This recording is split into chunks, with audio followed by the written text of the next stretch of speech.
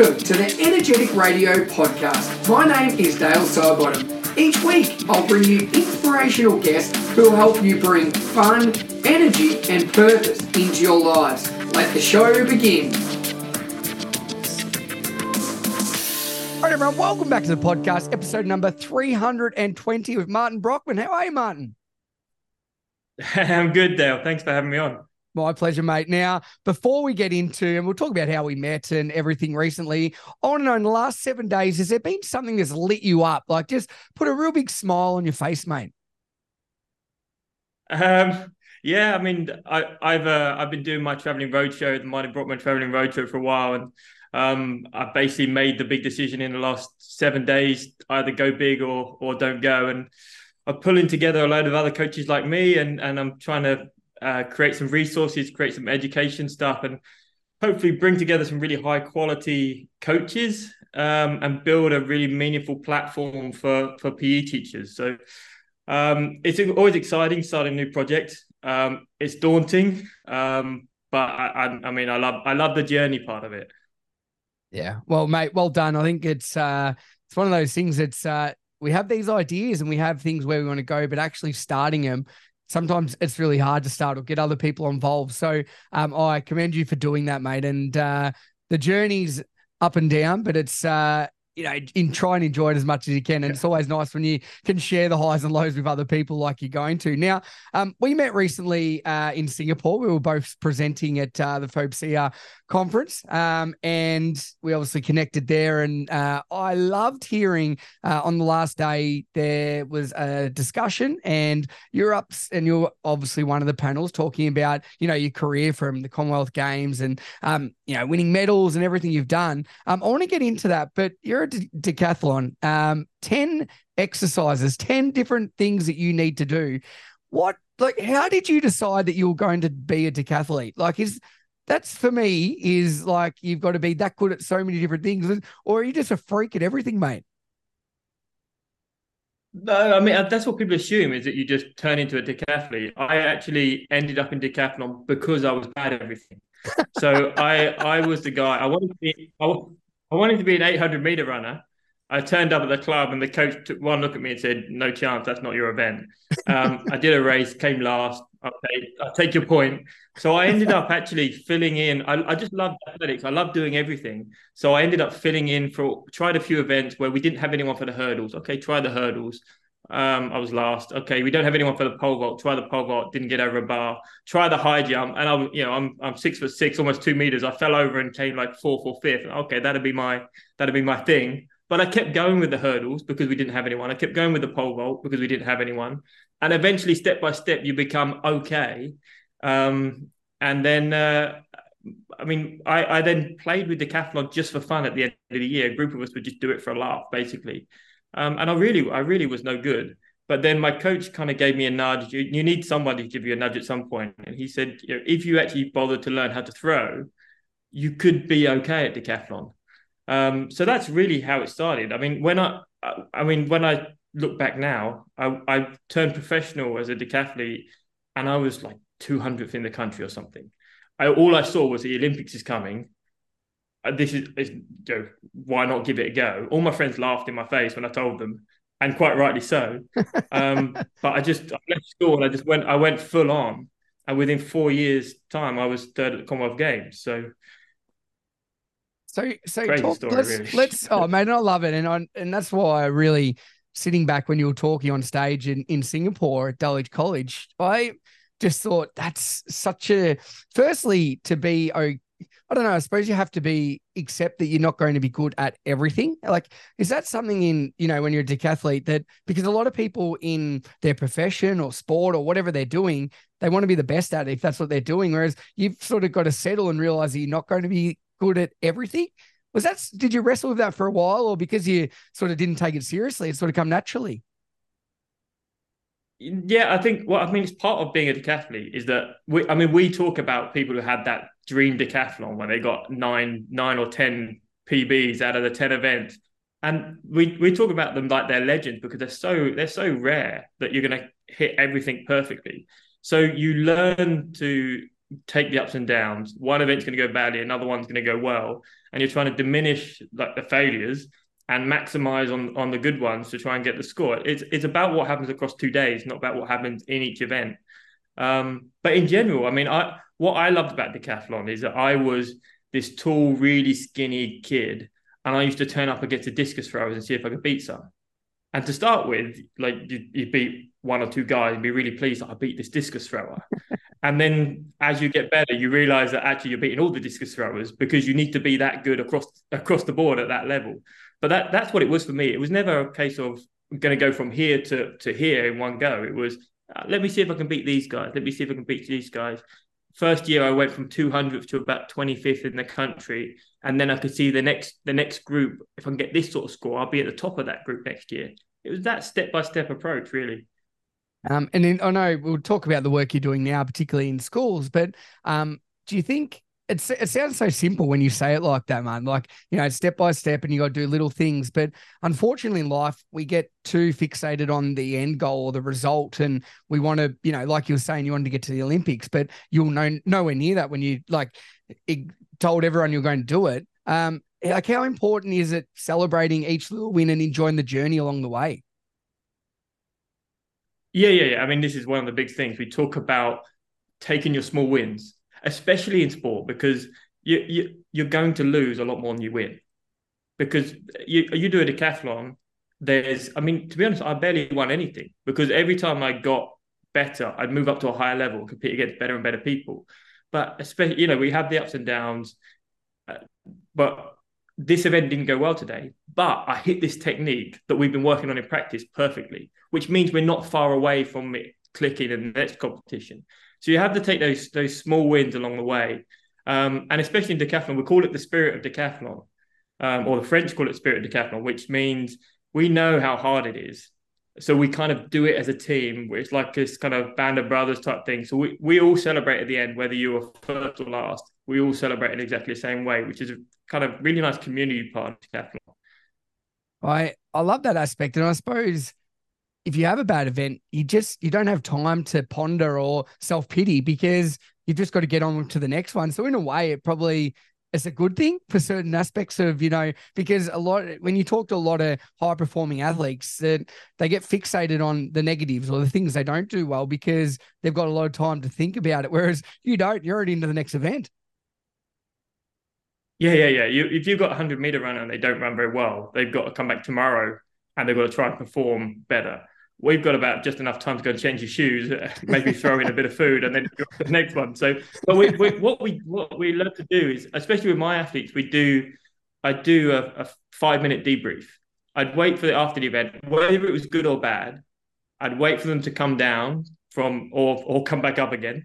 And we do 5 minutes. We're going to talk about it. We're going to clear it out. We're going to talk about what's going on next. And then we move on. Whether you've just done a new personal best or whether you've just had a disaster, we don't want to take that energy into the next event necessarily. We need to get back on our stable energy that's going to take us through the 2 days and create consistency through the days. So having those moments, whether good or bad, to just clear it out, focus on the next one is really important. And like you said, it is important to talk about and reflect on it, but you can't change it. And I think that's one of the things that people get fixated with is that it consumes them because they're so angry or disappointed but you can't change that. You can process it and learn from it and move on. And I think that's probably a great lesson for anybody that, in anything. And so 5 minutes, it doesn't sound like a long period of time because people love to evaluate things and go over them a lot. But realistically, 5 minutes, it sounds like that's all you need. Yeah. And I mean, about 5 to 7 minutes is how long it takes for us to walk around the outside of a track.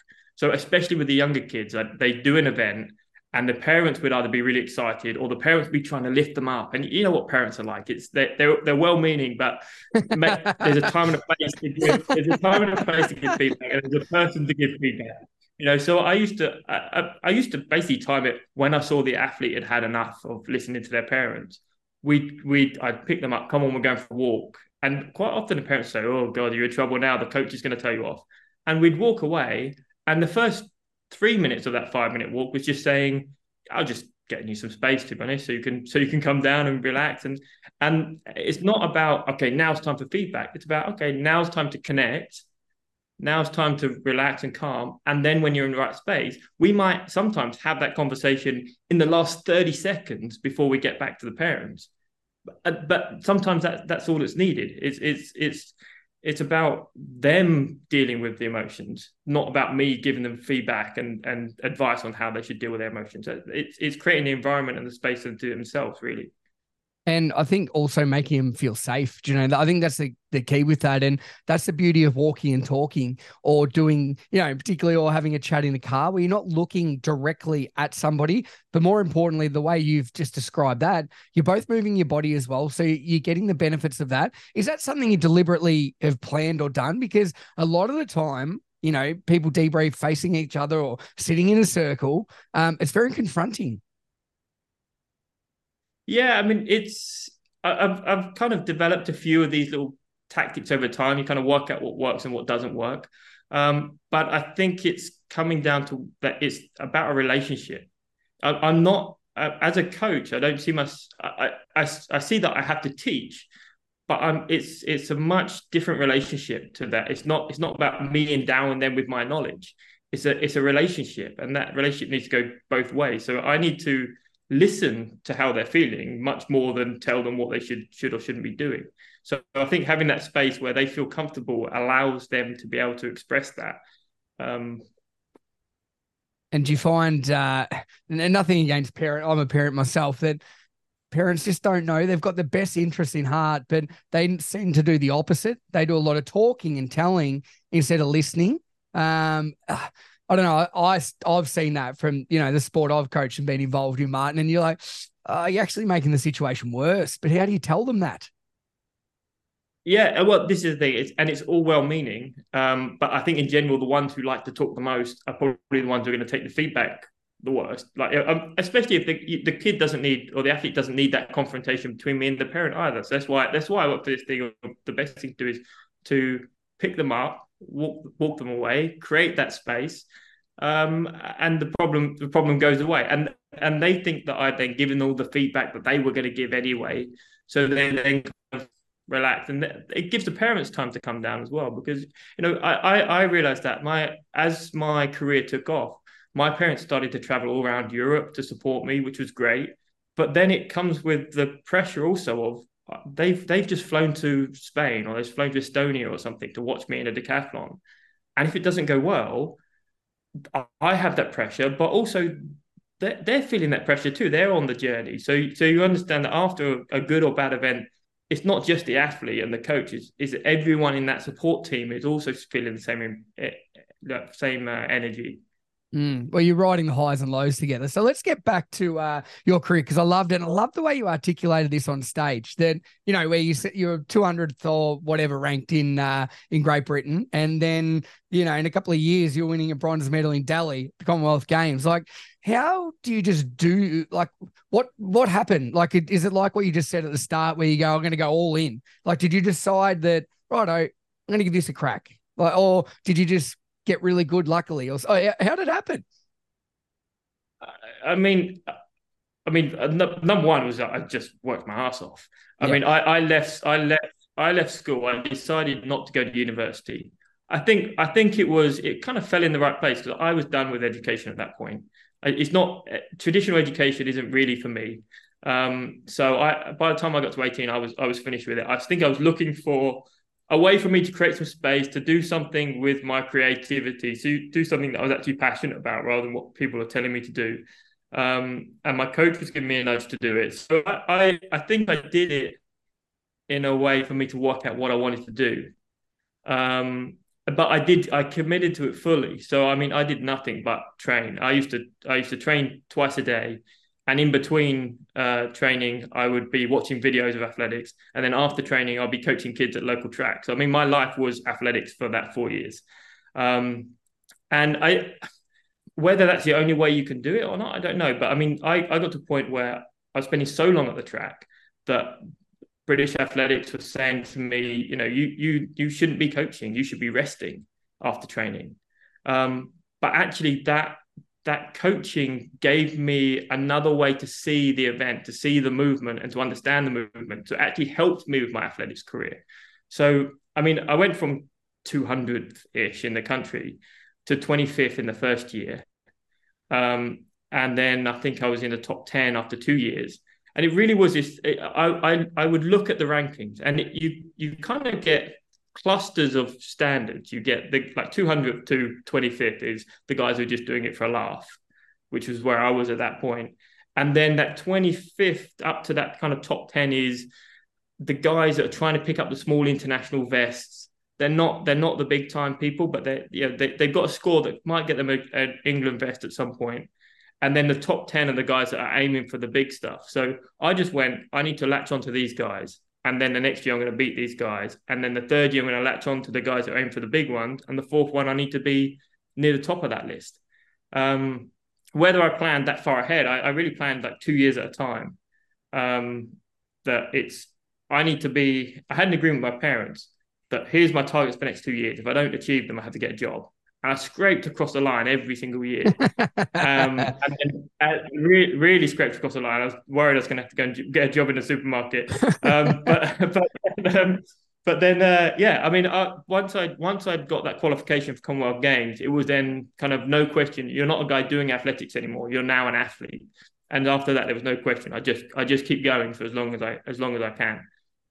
Oh, and I love that. It's so once you did it, sort of reaffirm things with you once you got that qualification that, you know, you see yourself going in the rankings and you're giving it your all. But was that sort of the validation that, right, yes, I'm here, I belong? Was that what helped you, you know, get the bronze medal? Or talk us through that process? Because obviously when you spoke about taking, like going all in, backing yourself, that's cool. But then you get that validation. And you're like, wow, now I've hit the big stage. I hit the Commonwealth Games. Like, what was that next step like? And how did your mentality and mindset sort of switch from, you know, just trying to beat people to like, wow, I've made it?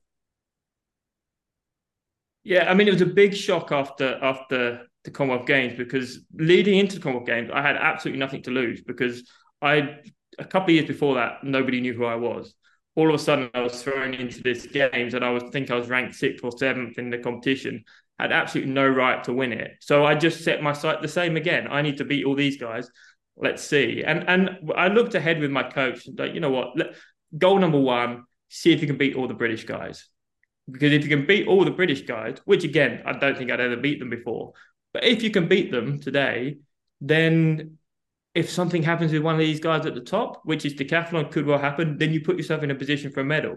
So we actually went in with, okay, goal number 1, who cares? Let's try and win a medal. Goal number 2 is, whatever happens, you're going to beat these British guys, the other English guys, because at least it jumps you up the table. And I went into that competition telling everyone that's what I was going to do. And now when I look back, I go, that's incredibly arrogant. I had no right to be in that position. But at that point, I'd spent 4 years just rising and rising and rising, which was great. Then after the competition, you get that kind of 2 weeks to a month of real celebration on a high.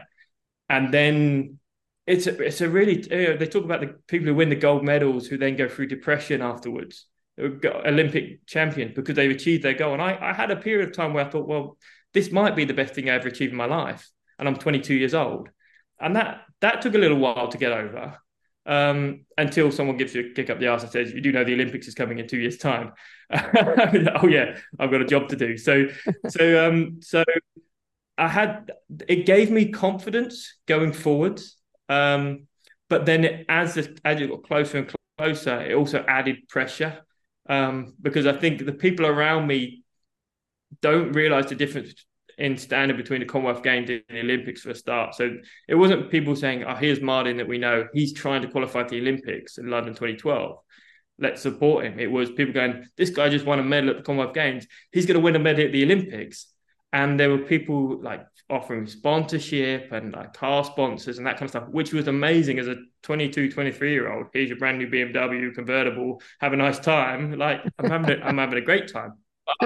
But they literally give you the keys and say, as he handed me the keys, he said, okay, but I expect you to go to the Olympics. And that's tough. That's tough, because Turns out the Olympics is really hard, you know. And the score I made at the Commonwealth Games was 7,712 points, and the Olympic qualifying at that point was 7,730. So I was like, okay. I mean, I told them, don't worry, I'm going to find the 18 points or whatever it is. By the time I got to the Olympics, they'd raised the standard, and then they raised the standard again. Wow. So suddenly I was in a position where I'm right knocking on the door of the Olympics, and now I've got to score the fourth highest score ever in Great Britain to qualify. Wow. And Just to I've get got in. everyone expecting me just to get in because the Yes. standard's so high at that level. And they moved Great Britain reduced their team size to say we're only going to take people who are going to finish in the top 8. So I had to go fourth all time. And so suddenly you've got this kind of carryover from what you've done 2 years before and all the expectation that comes with it, plus this higher standard, and the pressure just builds and builds and builds over time. So Oh, it's a tough place to be. were you with that? Like, that's mate. The pressure from outside was never there. Obviously, at the start of the Commonwealth Games, and then that comes, but then the pressure you put on yourself because everyone else is doing that. How did that cocky 22-year-old, like, you looking back now and you're like, oh, I wish I hadn't been like that, but that probably helped you get where you were because you use that as a strength or a superpower. How did that change, or did it change for the Olympics? Because you're like, wow, I need to just to even qualify. This is a completely different ball game. Did the pressure change that, or did you grow up, or did that mentality change? Yeah, I mean, I think I mentioned in Singapore that the biggest change for me was I moved from this arrogant early 20-year-old saying, watch this, I'm going to go to the Commonwealth Games, watch this, I'm going to win a medal, to this person who was saying, my internal dialogue was, I hope I can do it. Mm. And that the difference from I'm going to and I hope I can, it brings such a different energy every day to what you're doing. And I think I was looking in some ways for ways to kind of pass off some of that responsibility. That was the biggest change for me. Just when I look back, it was tough. And then immediately after the Olympics, when I didn't make it, I shifted my mindset again to say, okay, this is still my job. What am I going to do now? And I went, okay, the next thing is it's not the Olympics, but it's the home games, Glasgow Commonwealth Games 2014. Okay, I'm going to go to that. And I immediately flicked back to, okay, this is what I'm going to do. And I didn't at that point, I didn't even have a coach. I was coaching myself and said, okay, this is what I'm going to do. I'm going to go forward. So that switch from this is what I'm going to do to I hope I can do this to this is what I'm going to do makes such a huge difference every day. Having a purpose, really, isn't it? Like, and that, obviously sport, you hit crazy high achievers and you're so fixated, you've got to have everything going right. But that goes back to anybody. It doesn't matter what aspect of your life is, you need that purpose and that reason for doing what you do each day. When you don't have that, you feel lost. You're like on a treadmill, you're going nowhere. Yeah, and I mean, I work with a psychologist in Qatar, and his whole thing was about having this impossible dream, and then saying that's what you're going to do. And not, well, here's my impossible dream. I hope I can achieve it. I know it's impossible. I know I have no chance, but I'm going to do it anyway. And somebody has to. But it's a bit like me really being this 18-year-old saying 200 in the country say, I'm going to the Olympics. And everyone laughed in my face, literally. But I said, this is what I'm going to do. And did I achieve it? No, because for me, I don't even think I'm that talented. I just worked really, really hard. But I got to third at the Commonwealth Games. And if you'd given me that at the start, I would have probably bitten your hand off.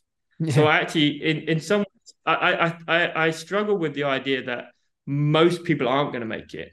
Like if you set your goals at high, you need to also provide people to support when they fail because they're going to fail. But therefore, it becomes more about what did you learn along the journey, and what did you achieve that you never thought you would achieve because you set that goal. I think that's so true. And unfortunately, and you'd see this, working in schools and with young athletes and individuals that it's easier not to put yourself out there or have these crazy ambitions because then you're not going to have that you're not going to let yourself down or let other people down or the pressure or different things like that. But like you just said, the only way you're going to grow or learn is by setting these goals. And, when you don't get them, and you're not going to get everything, and that's reality, that's life, it's how you deal with them and move on and learn from it. And your story's perfect. I could imagine that the disappointment from, like I said, BMW sponsoring and all these different things, and the pressure from coming off, a bronze medal and not making your home Olympic Games, that would have been horrific. But you found a way just to bounce back and find a new purpose because you'd put yourself out there before. How important is that for people listening to just try new things? And it's not the failure, it's the learning, and it's probably an achievement that you even put yourself, you put your hat in, you're in an arena. Yeah, I mean, people love someone with high aspirations. People love someone who puts themselves out. I mean, it's what we love about sports stars, is the guys who wear their heart on their sleeve. But you see it everywhere. And now that I'm moving away from the coaching side, the athlete side, and towards business, I look around at business people and they do exactly the same thing. How many of these, Shark Tank or Dragon's Den type people, entrepreneurs, they have a couple of businesses that are going super well, and they've got another 200 behind them that were an absolute disaster. Even like the great Donald Trump, like people talk about how many businesses he got that went bankrupt. Yes, because that's the whole point: is you try something. If it doesn't work, it's not on you. It's not that you did a bad job. It's okay that it's not ready for that yet at this point, or it was never going to be a thing, but you wouldn't have known that unless you tried it. It's about trying something, resetting, trying a new thing, trying a new direction. So I try and take that from my sports background now forwards into my kind of now business entrepreneur kind of life, which is, let me try it. If it doesn't work, what's the worst that happens? I'm aiming for a business can make me $100 million. Oh, I only made 50 million. You know what? I'll take that. That's the attitude. Yeah. If it's a disaster, I'll try something else. What's the worst that could happen? And I think you're lucky because you've been able to transition. Not lucky though. You've made your own luck by trying things and putting yourself out there. But once you start that, then it flows into all other areas of your life. And like you're saying now, you're transitioning into that entrepreneur world, into the business side of things. But because you've had the courage, and I think that's what it comes down to, Martin, it's the courage to try something and the courage to understand that you're not always going to win. You're not always going to succeed. You're not always going to get where you want to go, but it's the journey itself, like I said at the start. So do you look back now and do you find though when you share your story, it's a great story and it's, I love your story, but some people can't relate to that because they may not have been that, 18-year-old that's left school and, gone all in? Yeah, I mean, when I share that kind of story, I tried, I failed, I got up, I tried again.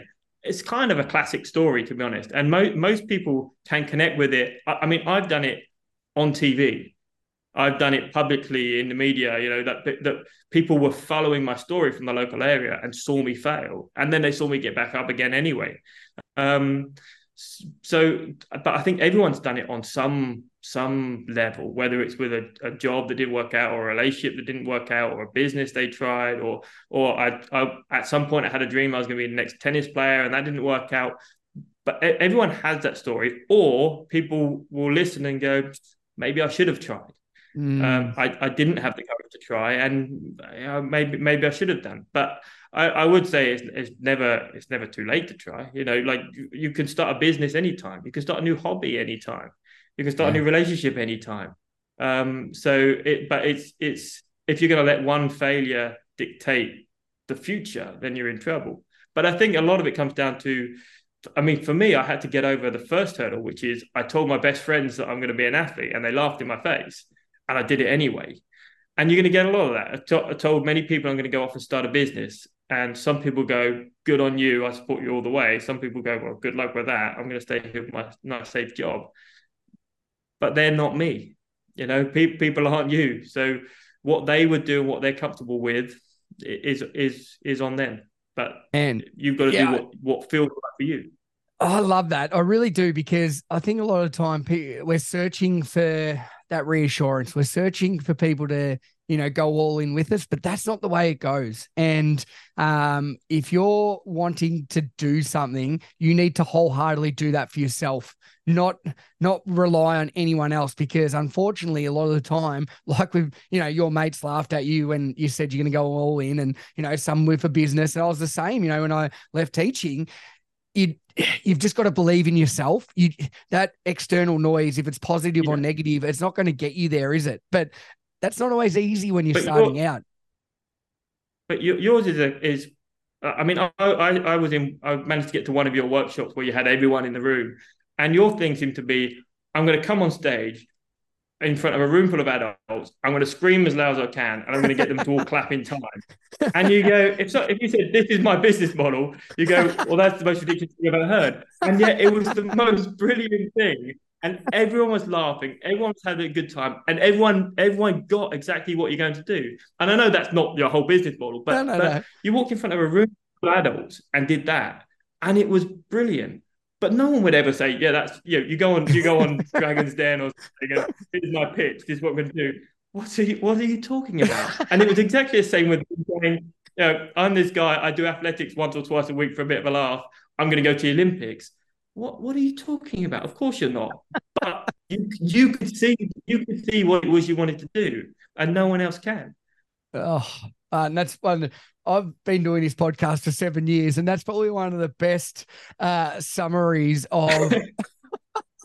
If people can see I'm sweating, I've got purple. It's that you summed everything up so well there, and I totally agree. Like, you don't know when you put yourself out there and you start something new, you're allowing things to take place. You don't know what will happen. Like you're saying, sometimes you're coaching yourself. So you don't know where the journey is going to take you or what's going to happen, but you just get there and you take the highs and lows.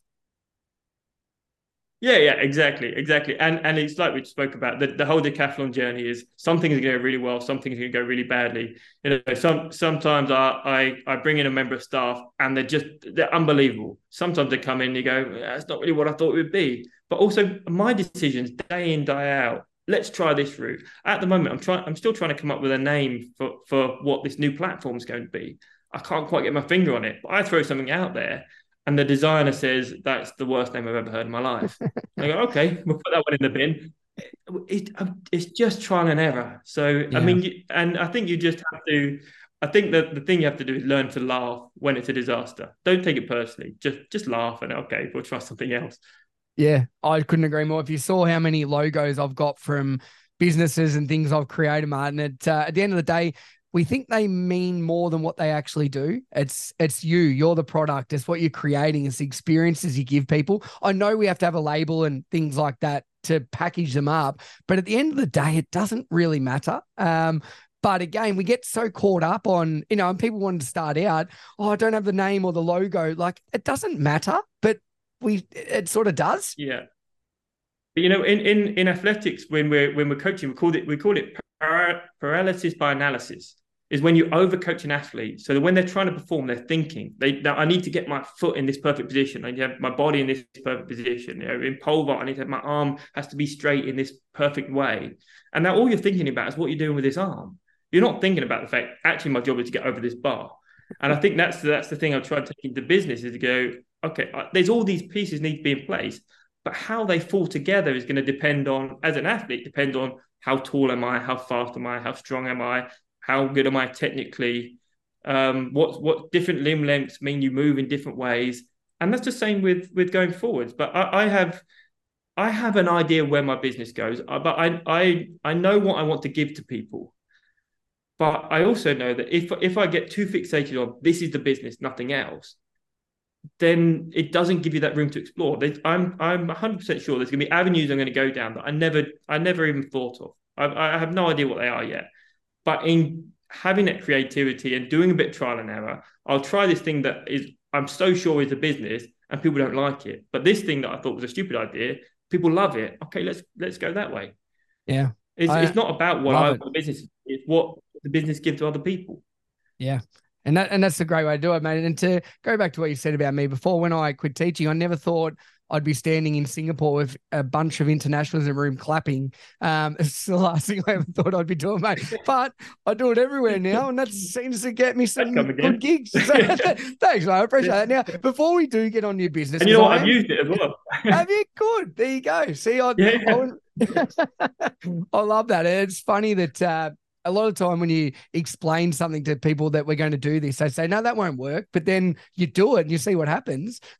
If you had said to me when I was still teaching that you would be doing this in 7 years' time, I would have laughed in your face again. Like I wouldn't have completely thought you were crazy, but I'd be thinking it very close. Now, your career, what are you most proud of?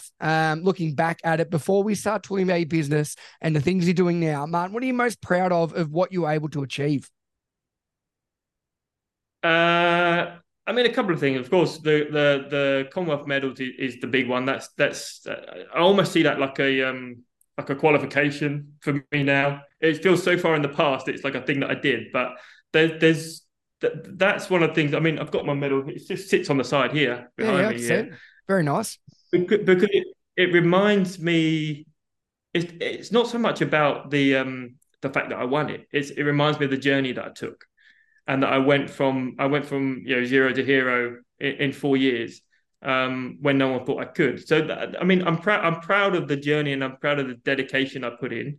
But I'm also proud of the fact that I worked with these kids most of my career. I coached voluntarily, so about 8 years I was coaching at the local club, and seeing how those kids have got. I mean, now they're not kids. Now they're married. They've got their own kids. Which they're starting to getting old, but seeing how they've developed into really good people because of the journey they went through. And I know that as an athlete at the time, I was an inspiration for them. They were watching my journey and they were aspiring to do the same thing. But seeing what genuinely really good people they turned out to be, and some of them from rough backgrounds, but I can see that they've come out better for having gone on that journey, which is really great. I think that's the most rewarding thing about, mentoring, coaching, teaching, whatever it is. And sometimes it's not the impact you see exactly when you do the lesson with them, but you're planting a seed. And like you said, some come from really rough backgrounds or whatever. And your impact or that role model or what you've taught them, 5-10 years down the track, it plays a big part in their life. So I can see why that makes you so proud. Now, let's talk about obviously your business. You haven't got a name yet, but I'm sure that'll come. But you are on a global roadshow. You're presenting all around the world. I must admit, in Singapore, I did not come to one of your sessions, probably because I was talking nearly as much as you.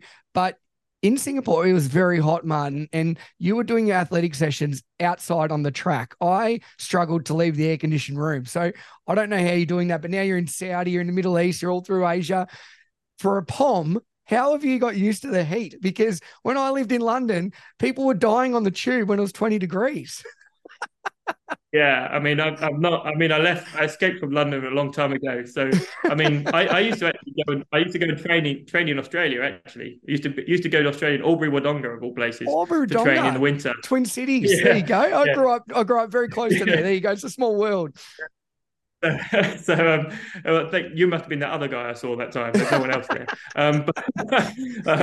But I mean, I've been in Qatar for 6 years, so I've kind of got used to the heat and humidity. But also, when you do decathlon, you get used to just grinding it out. It's tough. You're tired. You're hot. You're sweaty. It's nothing to me. I keep going, and I'm there to do a job. Part of it is. Okay, of course I'm tired. Of course I'd rather sit down and have a cup of coffee or a nice cold drink, but I'm there to do a job. And as part of my coaching and part of when I'm working with these things is you're paying me not for how I feel today. You're paying me to provide this service. So I can put on a smile for an hour. I might be exhausted, but my job is to put on a show. It's exactly what you do on an extreme level. But you're not here for me to tell you what to do and then leave. You're here for me you want to enjoy it. And that's part of the service.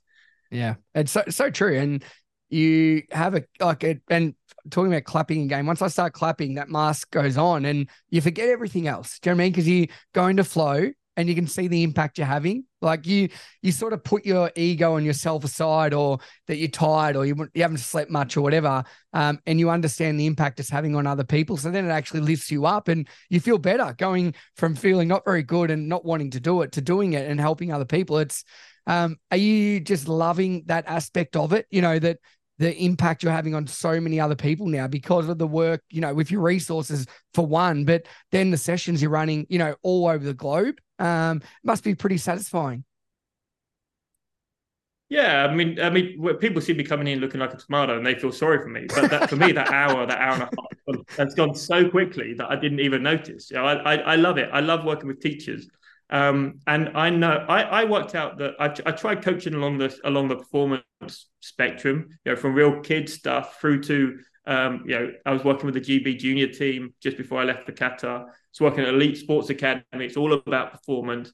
And I realized where I'm really good is that in the middle part, that athlete development. How do we get kids from engagement and put them on the right journey to go on to do the performance stuff? I can do the performance stuff, but I'm really good at setting them up on that journey. So my kind of business and the stuff I'm doing now, the traveling roadshow, is really about how can I spread that impact wider. So I can go and work with a load of kids, but it's a long-term project with kids. You need to be with them day in, day out. Whereas if I could teach other people how to do that, I go and work with 15 teachers at a time, and they go and work with 100 kids at a time. That's how I can spread it a little bit wider. You can only do a little bit at a time, but if you can get the basics right, then it sets them up on the right journey. So that's all I do, really. I debunk a few myths.